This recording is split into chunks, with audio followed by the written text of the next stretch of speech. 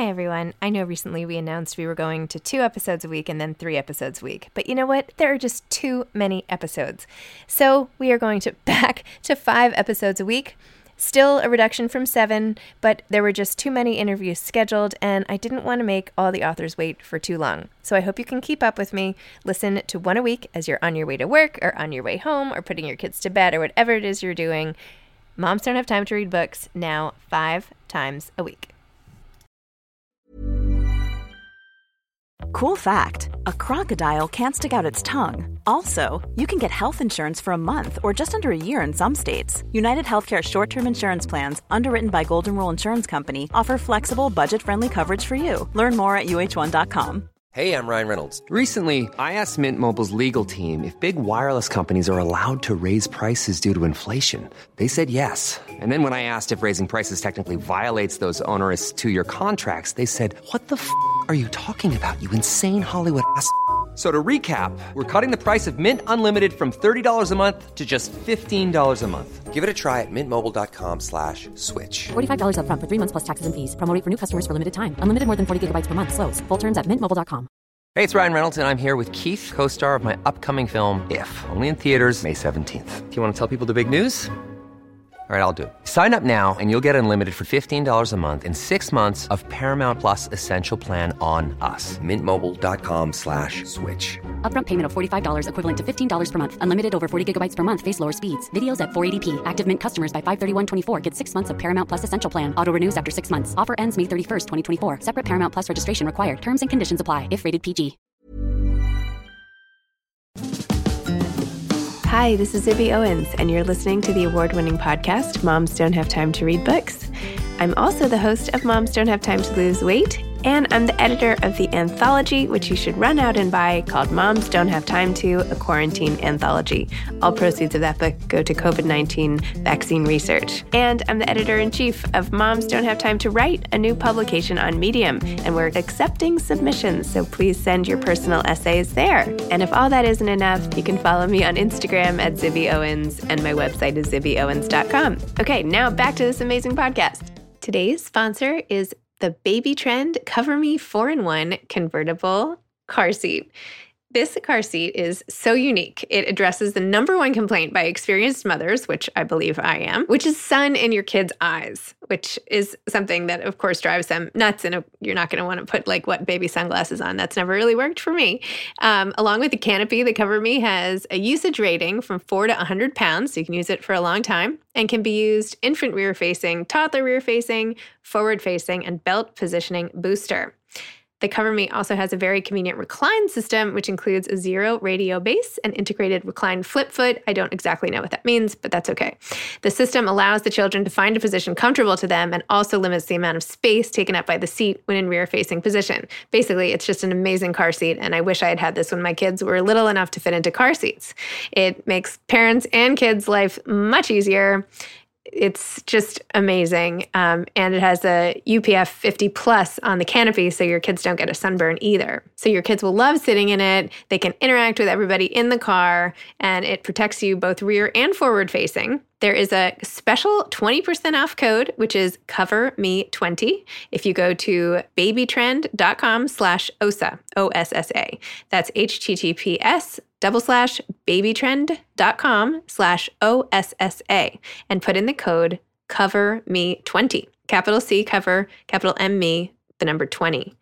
Also, I'm giving away one of these car seats. So if you or anyone you know is having a baby soon and would like a new car seat, which is something that you have to get as soon as you're pregnant, I am giving one away. To win the giveaway, just write a review and give a rating to my podcast, preferably a 5-star rating and a really nice review if you don't mind. Extra credit if you do the same thing for my Moms Don't Have Time to Lose Weight podcast and my Moms Don't Have Time to Have Sex podcast.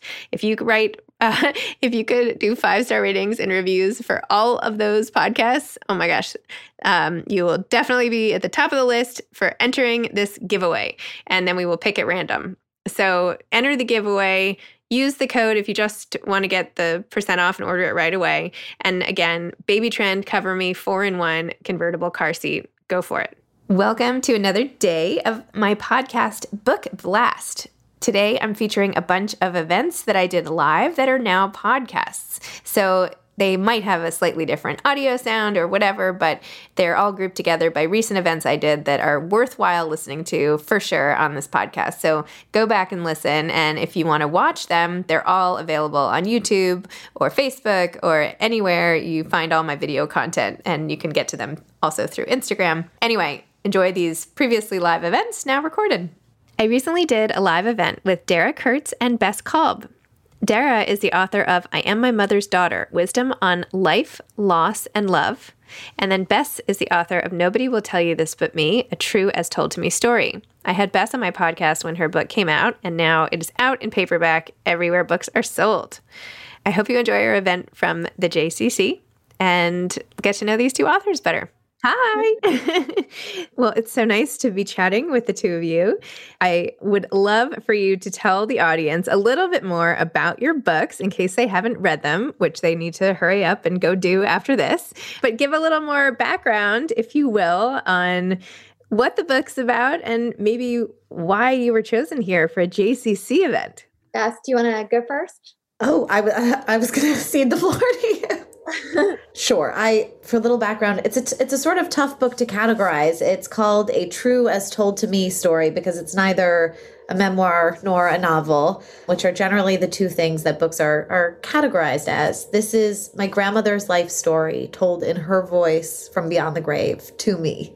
So it's my grandmother telling me about her life before me, growing up with her mother, impoverished in Brooklyn, and then her stratospheric American dream story with my grandfather in New York. And it's the story of a very tough relationship with her daughter, my mother, and a very close relationship with me. And so it's told in dialogue and voicemails and fights in Bloomingdale's dressing rooms and all of the ways that my grandmother and I really interacted in life. It's put into this book. And there are pictures too, so it's a quick read.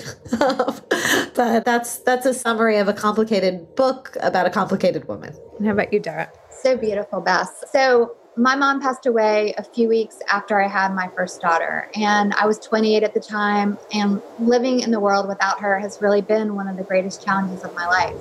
She was my person, and when I had my daughter, I found myself in this space where I was thrilled to be a new mom and just devastated at having lost my mom. And I didn't know how to navigate through that. And life went on. I was blessed to have another daughter, but I always say that grief followed me around like my shadow because it was always there and could bubble up at just, any opportunity. And around the 20th anniversary of my mom's death, I remembered that I had a Ziploc bag of letters in my house. And we can talk about later how this all came to be, but the letters were written to me when I first went to Camp Blue Star when I was 9 years old, until I graduated from college. And they were mostly written by my mom and my two grandmothers, the three Jewish women who had loved and raised me. And finally, one night, having the courage to open that bag, I was blown away by what happened next. And I sat literally on the couch and cried what Oprah calls the ugly cry, just sobbing. But I couldn't stop reading. And there were over 100 letters in the bag. And I felt like I was having a conversation with my mom and my grandmothers. I could feel their personalities. I could hear their voices. And it really changed everything for me. And I felt like there was a book there. I had absolutely no plans on writing this book. At the time, I was working on another project. And I literally sat in this room. Behind me, I had over 100 letters behind me on the table. They were sorted in different piles. And I just sat here and wrote and sobbed and just am so grateful for the whole experience, really. I mean, both of you really raised the point with your books of how to keep someone's memory alive and how to keep their voice alive, which is so much more specific than just thinking about them, right? Their voice is that's what makes us who we are. And it's something that is so elusive after you've passed away. And so finding ways to channel that and write it or copy and paste it from a letter or pretend that this is what she would have said or how she would have thought seems to be one of the most powerful tools that we can use to blunt the impact of grief. Do you find that it's helping even still? Like when you think, because now you've taken the memory of a loved one and it's not that you've just cemented it, you've given them to all of us as well. Do you feel, how has that been for you personally? Yeah, for me personally, I really struggled with how to bring my mom into my daughter's lives. And I mean, that was something, my daughters are now 21 and 18, but at the time when they were young and I was trying to teach them, this is Grandma Terry, and that's the name that I used to introduce them to my mom. I had pictures of my mom around the house and I would talk about her, but I really struggled with, how can my daughters get to know my mom? Not just a picture of her, but who she was and what she sounded like and, all of the things. And so for me, writing this book and having the ability to sort of put her personality on the page and give my daughters the ability to sort of hear her voice, I think has been just an amazing gift for my family personally. And just so many people have told me how much they can hear their loved ones in my relatives' voices. And I love that so much. Yeah. Dara, I mean, I feel like we've had these parallel experiences at different times in our lives, and hearing you talk about this it's like looking into a mirror. I really, and I'm so glad and that was so beautifully put, and exactly the goal that I have.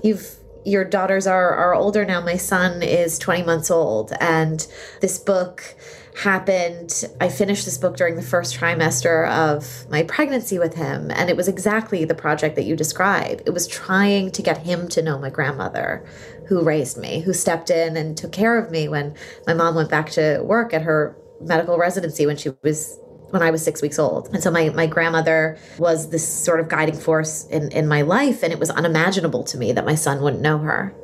And the book ends with this sort of projection of what she would think about me as a mother. And it was really all she talked about. And I relate to this experience in a different generational way. It was not my mother, it was my grandmother. I truly can't imagine what it would have been like to not have my mom. And I can't empathize with that. I mean, that is a shattering thing. And I can't wait to get into your book and go on that journey with you. But my grandmother was somebody who nudged me in this indirect, non-motherly way, in a distinctly grandmother way of, when are you going to have a baby? When are you going to have a baby? And that she wasn't there when my son was born was really my nightmare. And so this book is dedicated to two people. The dedication says, thank you, Grandma, and for Theo and for my son. Yeah, so it really was a project to bring them together. As much as it was for me to connect to her voice, it was for this sort of literary introduction of two people who would never meet. And then to have these people, to have this woman out in the world for so many other people. It's exactly what you said, Dara. It's this idea that, the biggest fear is this won't be relatable and this won't be interesting to anyone outside my immediate family. And then to have people write on Instagram and to DM me saying, like, this is my grandma, this is my relationship, I feel less crazy because this love story between grandmother and granddaughter, distinctly Jewish grandmother and Jewish granddaughter, feels like it resonates and feels personal to so many other people and starts feeling universal in a way that makes me feel less alone in my grief. And so I'm super grateful for that experience to share her with so many people. Beth, you said something that really resonates with me. You said that the thought that your son wouldn't get to know your grandmother, and that she talked about that, like what it was going to be when you became a mom. I can absolutely relate, because my mom would always say to me, one day when I'm a grandmother, I can't wait to be a grandmother. We're going to do all these amazing, fun things, blah, blah, blah. And literally like the same weekend that I found out she had stage 4 melanoma, which is a form of skin cancer, I found out that I was pregnant, like literally the same weekend. And so like the sicker my mom got, the bigger my belly got. And it was almost like parallel, but I think that's what made it even more devastating. The loss was just the unrealized dreams, if you will, and all of the fun that she had looked forward to, that we were going to have together. Just like what you said, that not knowing that she wasn't going to get to be there to see you be a mom, for me, it was just a devastating really challenging thing for me I've struggled my whole life with it. And if it wasn't for this bag of letters, I mean, that's really 20 years after my mom's death. That's when I finally was able to sort of give myself permission to make peace with her death. And it was a game changer for me. Well, as you guys have been talking, I've been realizing that I also have these bags, and actually it's in a Tupperware type giant box in my closet. But I lost my grandmother recently. She was 97, but we were super close. She's who I would call. My parents went out all the time, and I wouldn't be able to sleep, and I'd call her in Palm Beach, Goggy, I can't sleep, she'd be like, it's okay. Actually, what she said was, you'll be tired, I'm like, okay, fine. Anyway, but I have all these camp letters from her, and I'm like, oh, well, maybe I'll blend your books. I'll just have to put my letters from my grandmother together, and there we go. I fully endorse. I mean, I think that I think that we've sort of hit on not just a book strategy, but a grief strategy. It's what better way and I think just as a personal project, whether or not it becomes a book, it's something I really recommend, not from a clinical perspective. I wasn't really going to make a book. I'm not going to. No, but I think it is something that and maybe people who are joining us today, there is something about reconstructing conversations and diving back into those memories and being reacquainted with the voice of somebody who's gone that is so healing, and also a great way to honor that person. They're not lost in that moment. You are back in that conversation. And yeah, I mean, also that's great advice she gave. So you'll be tired is kind of exactly what my therapist says when I'm like, I worry about my insomnia. She's like, what's the worst that could happen? You'll be tired. I think about that all the time. All the time. I often get up in the middle of the night and I'm like, my brain starts going of all these things I have to do. And I'm like, oh, I'm wasting so much time. I should just get up and do all these things. And I just hear her saying, what's the worst that happens? And I'm like, you're right. Well, I mean, nothing bad is going to happen. I'm just going to have a bad day. It's like, okay. Thank God for grandmas. One of the things I loved so much about reading the letters was that my mom wrote a lot of those letters when she was raising her kid, when she was raising me and my brother. And so I was 9 years old when she first started writing me these letters. And I got to know her from my adult perspective when I went back and I read those letters. And just to be able to get to know my mom better, to get to know things about her that I never knew from my adult perspective, I mean, that for me was such a gift that I would never have thought. If you had said to me, Dara, you have these letters, because I've had them for 20 years. It's not like they just randomly appeared. I mean, they've been in my possession. I just didn't pay any attention to them. I didn't think that there was any value there, and I'd forgotten about them. If you had said all of the amazing things that I would have gotten from reading, if I had known about that, I would have opened that bag up a long time ago. But just to be able to get to know someone that you loved so much and you didn't know things about them and they passed away, I mean, for me, what a gift. This is why I worry about, because we all have kids. I have 4 kids, you too. I mean, I don't sit down and write long letters, longhand, ever, to my kids. I don't think there would be a single one. And not just with grandparents. I mean, every time I lose somebody I love, the first thing I do is take an inventory of what I have, right? And I see, do I have cards they sent me? Do I have what's left? And I kind of make a pile or something. And then I'm like, well, maybe I should be writing more letters to my kids. I mean, what are they going to do? Copy and paste from my Instagram account? I feel that. I'm like, there are some loving tweets that I've sent about exactly, myself. Right? Yeah, this is how you get to know me. Look at what I posted last week. I know. It's my cousin, who is like a sister to me, gave me this baby book when my son was born. And she was like, I'm so glad that I had this from my mom, and write down everything. And I was like, yes, I will write it. I will write it all down. It literally is like trouble feeding today. And I sort of let him down in that respect. But I think I love the camp letter format. And I feel like that is something that I still have, the camp letters that my parents sent me. And I know that I feel like that's when I'll shine, when I really miss him, when he's a teenager and away for the first time, which is inconceivable. He's on a walk right now and I'm hyperventilating. But yeah, I will, this is all to say, I will write him camp letters so that he writes a book like you did.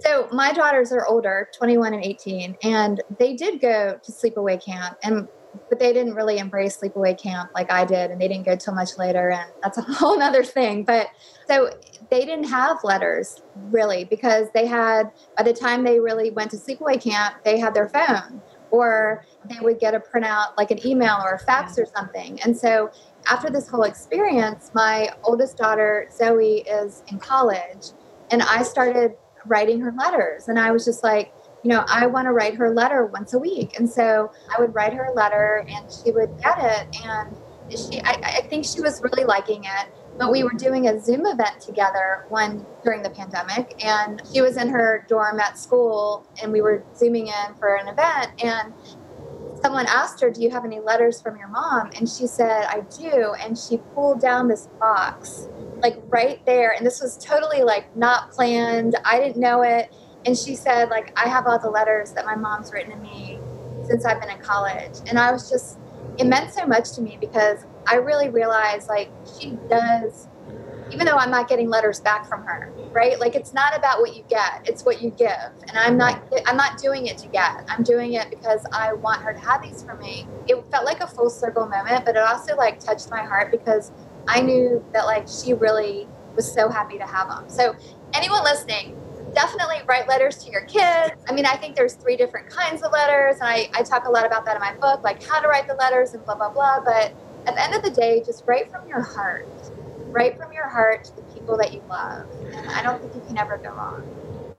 I will say, and this, I realize I should have, that, first of all, I think that's I will take that advice. And that is something that, like, I will now make a project of for my son's life. And the baby book, I never filled out one page of the baby book. Me neither. Okay, good. I was just I didn't even say rough day. I have, they're like, the spines are not even cracked on these baby books. I have like 5 of them. It's so embarrassing. Yeah, it's so sad seeing the, like, my first steps. I'm like, oh, okay. So my grandmother didn't write letters. There's only one email that's in the book, and it was her first email, and it's perfect.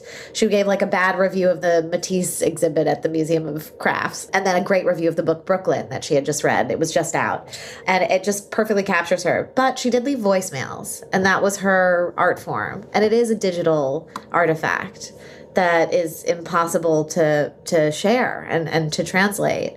And there's a picture in the book, and I can show you on this Zoom event of how this is my Tupperware in the closet. This is how I save my grandma's voicemails. And it's why that if I get like 4 calls in a day, somebody's going to get the obnoxious, like, the mailbox belonging to Bess Kalb is full. So this, to this day, is on my phone.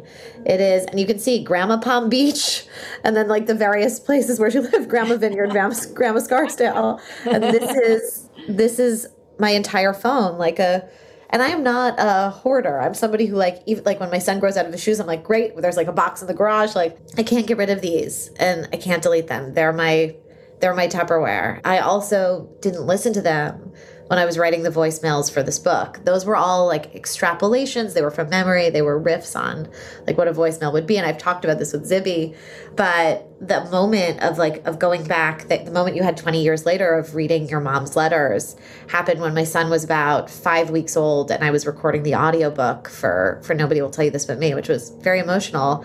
My agent was like, or my editor was like, it would be great to include one of the voicemails. Like, that's a smart thing to have in the audiobook. And I was like, totally, makes perfect sense. Great. She was like, hey, it's been like 2 weeks and you haven't. I was like, yep, sorry, baby. Like, it's full. Like, yeah. She was like, what's going on? Can you send the voicemails? I was like, I can't listen to them. It's too painful. And so I sent my husband to the kitchen with our son and drew the curtains and the like blackout curtains in my son's room and sat down in the recliner chair. And it was like a very dramatic moment. I was like, I'm going to listen to them. And my husband runs into the room 5 minutes later because he hears me wailing, and he like has the baby. He's like, what happened? And I was hysterically laughing with like tears going down my face because they were so funny and they were so her. And like, I can't write comedy this good. One of the voicemails that she left was, hi, Bess, Grandma, your mother says you have laryngitis, call me back. And it's like, you could have 100 comedy writers like, they would not come up with something like that. So this is to say, I'm glad I went through that box, and I'm sad that I can't share them in the way that, but also like having them in that little voicemail box is my special trove of treasures that I'll never get rid of. A lot can happen in the next 3 years. Like a chatbot may be your new best friend. But what won't change? Needing health insurance. United Healthcare Tri-Term Medical Plans are available for these changing times. Underwritten by Golden Rule Insurance Company, they offer budget-friendly, flexible coverage for people who are in between jobs or missed open enrollment. The plans last nearly 3 years in some states, with access to a nationwide network of doctors and hospitals. So for whatever tomorrow brings, United Healthcare Tri-Term Medical Plans may be for you. Learn more at uh1.com. Ryan Reynolds here from Mint Mobile. With the price of just about everything going up during inflation, we thought we'd bring our prices down. So to help us, we brought in a reverse auctioneer, which is apparently a thing. Mint Mobile Unlimited Premium Wireless. How to get 30, 30, bit to get 30, bit to get 20, 20, 20, bit to get 20, 20, bit to get 15, 15, 15, 15, just $15 a month? Sold! Give it a try at mintmobile.com/switch. $45 up front for 3 months plus taxes and fees. Promo rate for new customers for limited time. Unlimited more than 40 gigabytes per month. Slows full terms at mintmobile.com. Many of us have those stubborn pounds that seem impossible to lose, no matter how good we eat or how hard we work out. My solution is PlushCare. PlushCare is a leading telehealth provider with doctors who are there for you day and night to partner with you in your weight loss journey. They can prescribe FDA-approved weight loss medications like Wegovy and Zepbound for those who qualify. Plus, they accept most insurance plans. To get started, visit plushcare.com/weight loss. That's plushcare.com/weight loss. I mean, amazing. There's something also, I mean, not to make massive generalizations, but to your earlier point about like particularly Jewish grandmothers or Jewish mothers, or there is something similar. There is this common thread of recognition. Like even just sitting here chatting with the two of you, I feel like, yeah, there's like stuff you don't need to even explain, right? It's just sort of like understood that would have happened, or you know, no matter how different our individual relationships were, there's like that common thing. I'm sure every culture has something similar, but I feel like the unsanctioned sort of intrusiveness of opinion proffering, if you will, might be something specific here. What do you guys think about that? Or what do you think makes it this particular, our Jewish matriarchs, so special?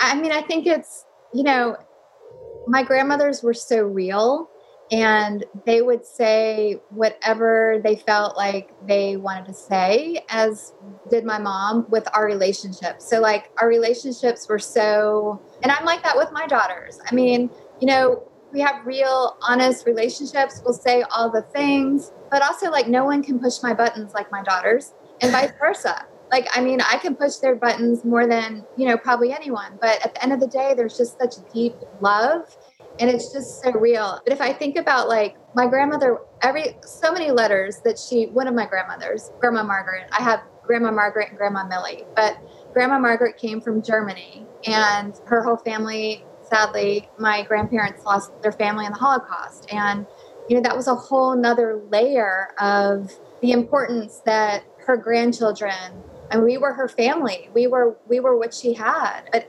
almost every letter she wrote, she would, you know, say all the things. And then it was, are you going to the bathroom? If you're not going to the bathroom, make sure you talk to the counselor.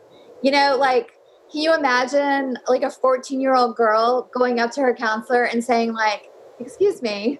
Yeah, I mean, you know, but it was just her level of what she worried about with her grandchildren. You know, it's priceless, just like what you said, Bess.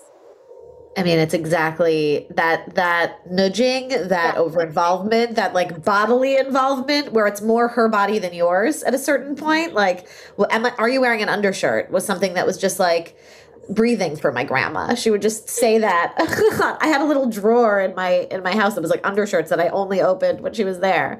And I feel like, so my friend Jeff, who is a brilliant writer and grew up evangelical Christian in Northern California and never met a Jewish person before he moved to Los Angeles, read an early draft of the book and was like, she was so mean to you. And I was like, oh, Jeff, you don't know what it's like to have a Jewish grandmother. That's love. Like that's the phrase, nobody will tell you this but me, is not something that she said in this like before dispensing wisdom. She said that before she was like, you'd be gorgeous if you went a little blonder. And that was exactly how she operated. It was giving advice that was at once a criticism, but also said with full authority and in your best interest. And that's love. And it's a very Jewish thing to a non-Jew. it can need some explanation, but we're amongst people right now who know exactly what we're talking about. Even the phrase, I am my mother's daughter, that is a Jewish phrase. That's something that I just feel like I immediately know. I know who's saying that and I know why.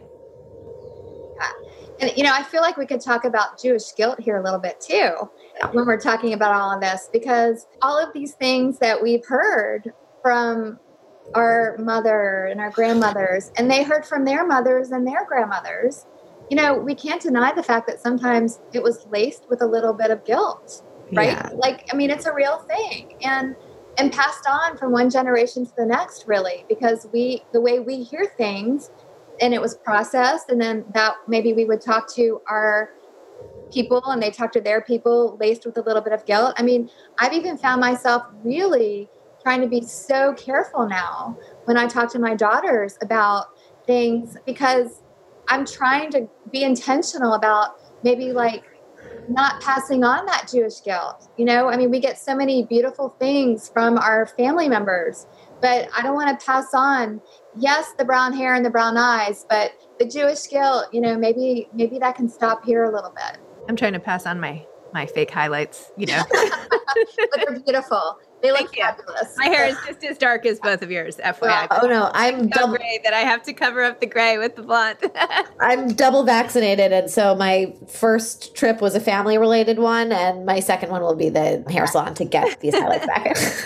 I think you're right, though, with my grandmother, there was no withholding of what she thought about my body and my weight. And anytime she saw me in every letter, it's I noticed this last, I noticed on Passover, you've been putting on weight again. And I'm like, ugh, no, I just always look like this, this is maybe what I look like, but I actually was so interested because she just passed away at 97. Never for a minute did she stop worrying about her body.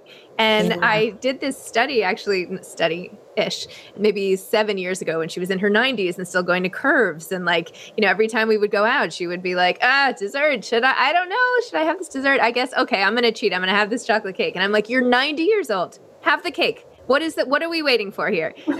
Anyway, but she would, and we would walk down the street and she would always say does she look fat? Am I fatter than her or is she fatter than me? Every time. It's insane. It's insane. So I did this quick study, to see if it was just my grandmother or everybody. So I did this little printout. I was a psych major in college. So I photocopied a survey. I had both my grandmothers in their nursing homes in Florida, put it in everyone's mailbox, in the thing to fill out, and then hand it back to me. She was very popular that day. And it was something crazy. 70% of women were still weighing themselves all the time. And if you had an eating disorder when you were younger, forget about it. You just never got over it. But most people said they still felt guilty eating dessert. And I was like, I cannot do that. I cannot live my whole life until I die worrying about chocolate cake. Yeah. So anyway, I think I need to schedule just at my 60th birthday, God willing, I will just be and from now on, no more obsessing. Just it's only one pieces, which by the way, it is now, but I feel the weight thing is so that was something that actually came out in the second draft of this book when I was okay, let's put the grittier parts of our relationship in, because it was also something, and that is something that Jeff picked up on in the early draft, in the compassion read from a nice person who has my side. He was this nagging you about Bessie, you've had enough bread, or that's a lot of dressing on your salad. There's a lot of that. I was yes, it was constant. And I'm also short. I'm 5'4" I'm 5'3", but on my driver's license, I'm 5'4". And so a pound or two will show up. This is something that I'm saying because it's something that my grandmother said. You're short, you have a small frame like me. So a pound or two on the wrong side and it all goes to your hips. And so it's I am just her project of that worked, and I have that, and I have to be so careful around my son as he grows up. And I can't imagine with daughters, but knowing how I'm even catching myself now in front of him, because he's starting to mimic everything that I do. And it is something in terms of what Dara's saying about what not to pass down. And I think the Jewish guilt around food is something that I hope my kids don't have at all the same relationship that I had to food and to guilt around it. And fortunately, I have a very chunky boy who's he's not 2 yet, so he's allowed to be. But at the moment where, like, the second that he starts wondering, you know, what's wrong with him, I'll tell him how very right it is with him. I love that.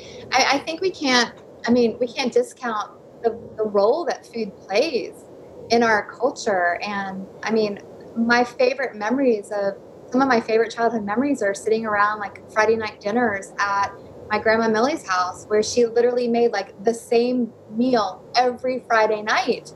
And we would get together, my whole extended family, and we would sit at the table for hours and we would just talk about everything.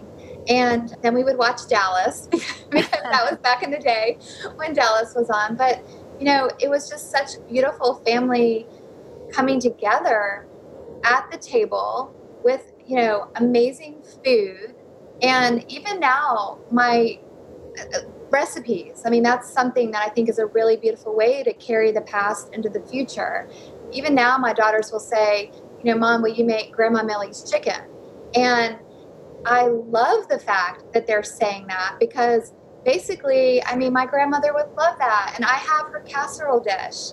You know, one of the things that I really wanted to have were the baking dishes that she used. And that's what I use when I make dinner and I make this chicken for my kids. And, you know, to me, that's just like such a beautiful connection of, you know, my grandmother and my daughter's great grandmothers. And, you know, we're all still woman to woman, one generation to the next, Lador Vador, like passing it down, you know, and I think it's so beautiful. Food is just such an important way and means to do that.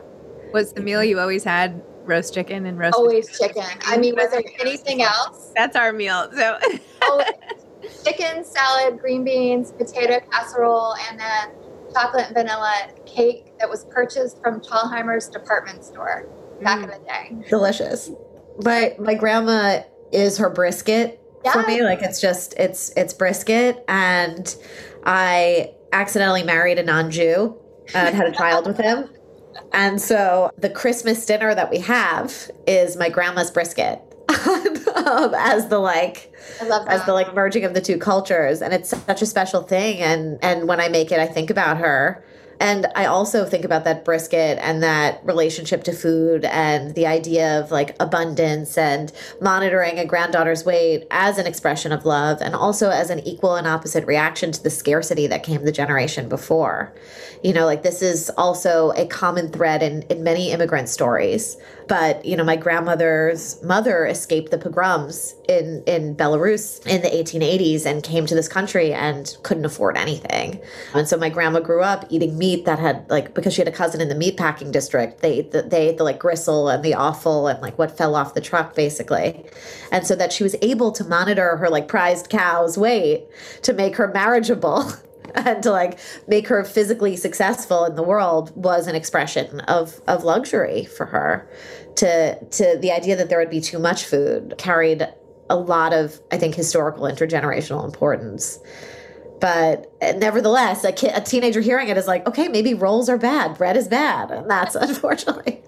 But understand, as an adult who's past the teenage relationship to food, that I definitely see where she's coming from for that. And when I make her brisket, I only think about how proud she was to be able to put on her table in Westchester, where she lived, the food that her mother would have never been able to afford to make. And I'm proud to serve that and be like, Christmas equal to my little blonde, blue-eyed son.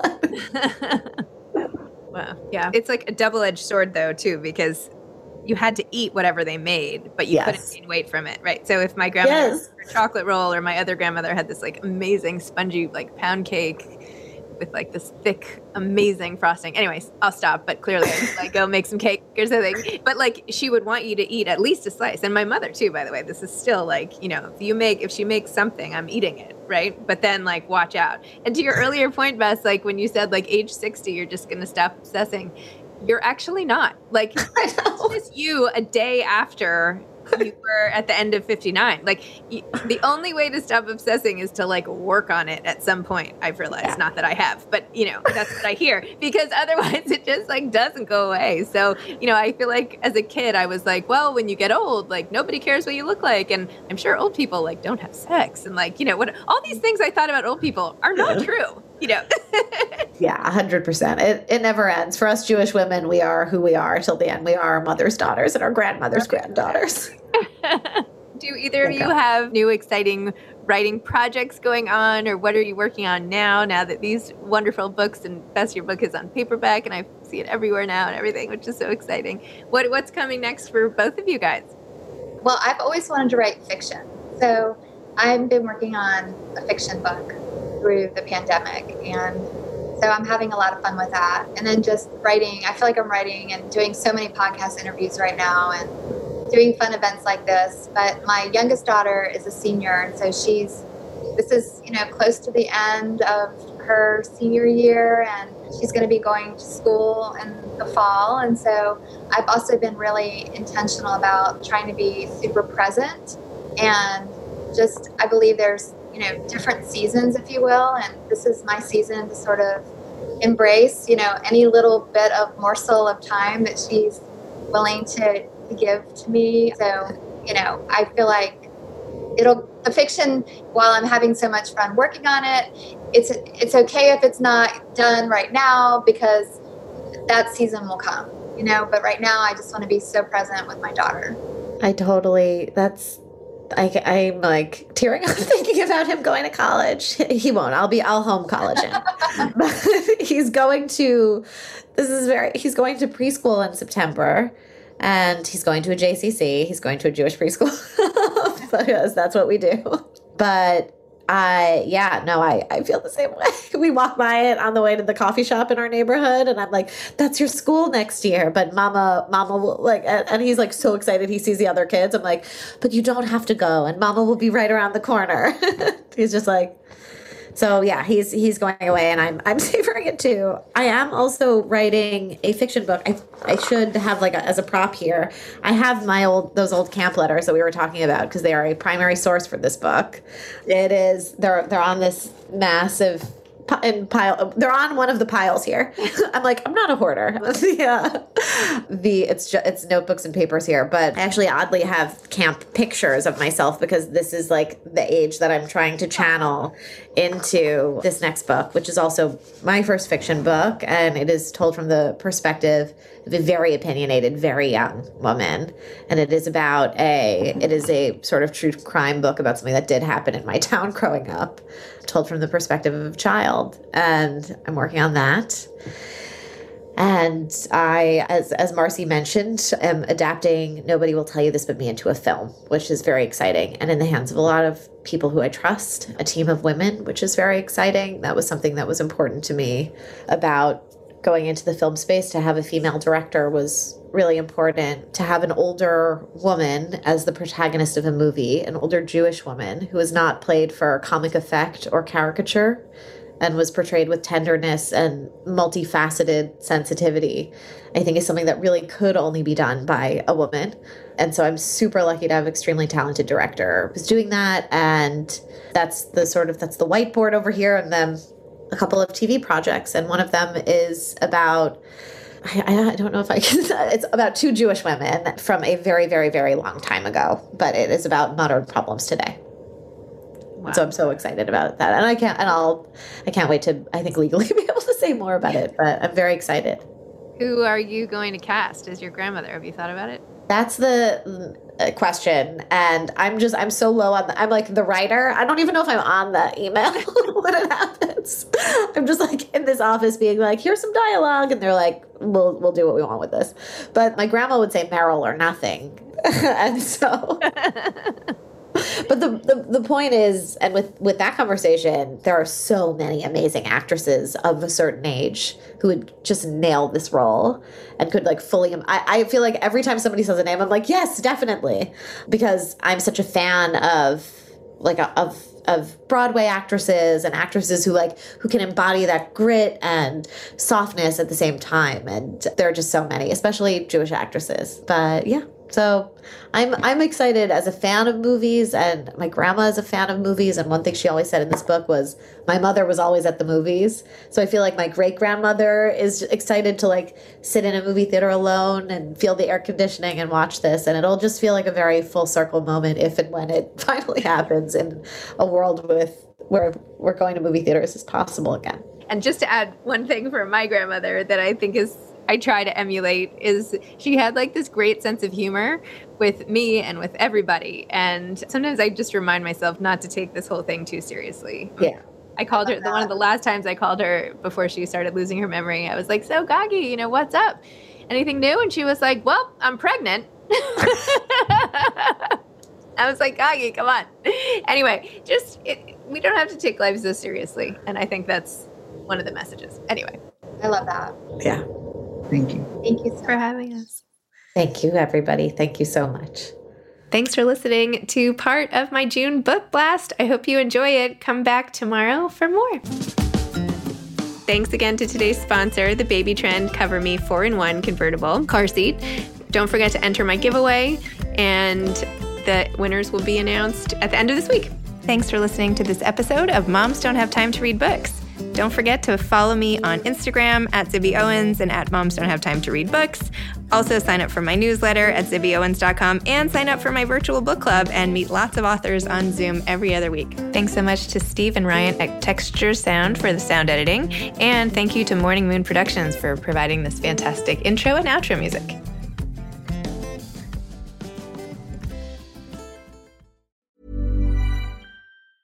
Hey, it's Danny Pellegrino from Everything Iconic.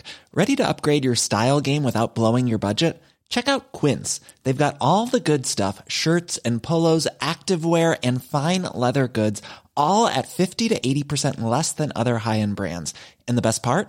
They're all about safe, ethical, and responsible manufacturing. Get that luxury vibe without the luxury price tag. Hit up quince.com/upgrade for free shipping and 365-day returns on your next order. That's quince.com/upgrade.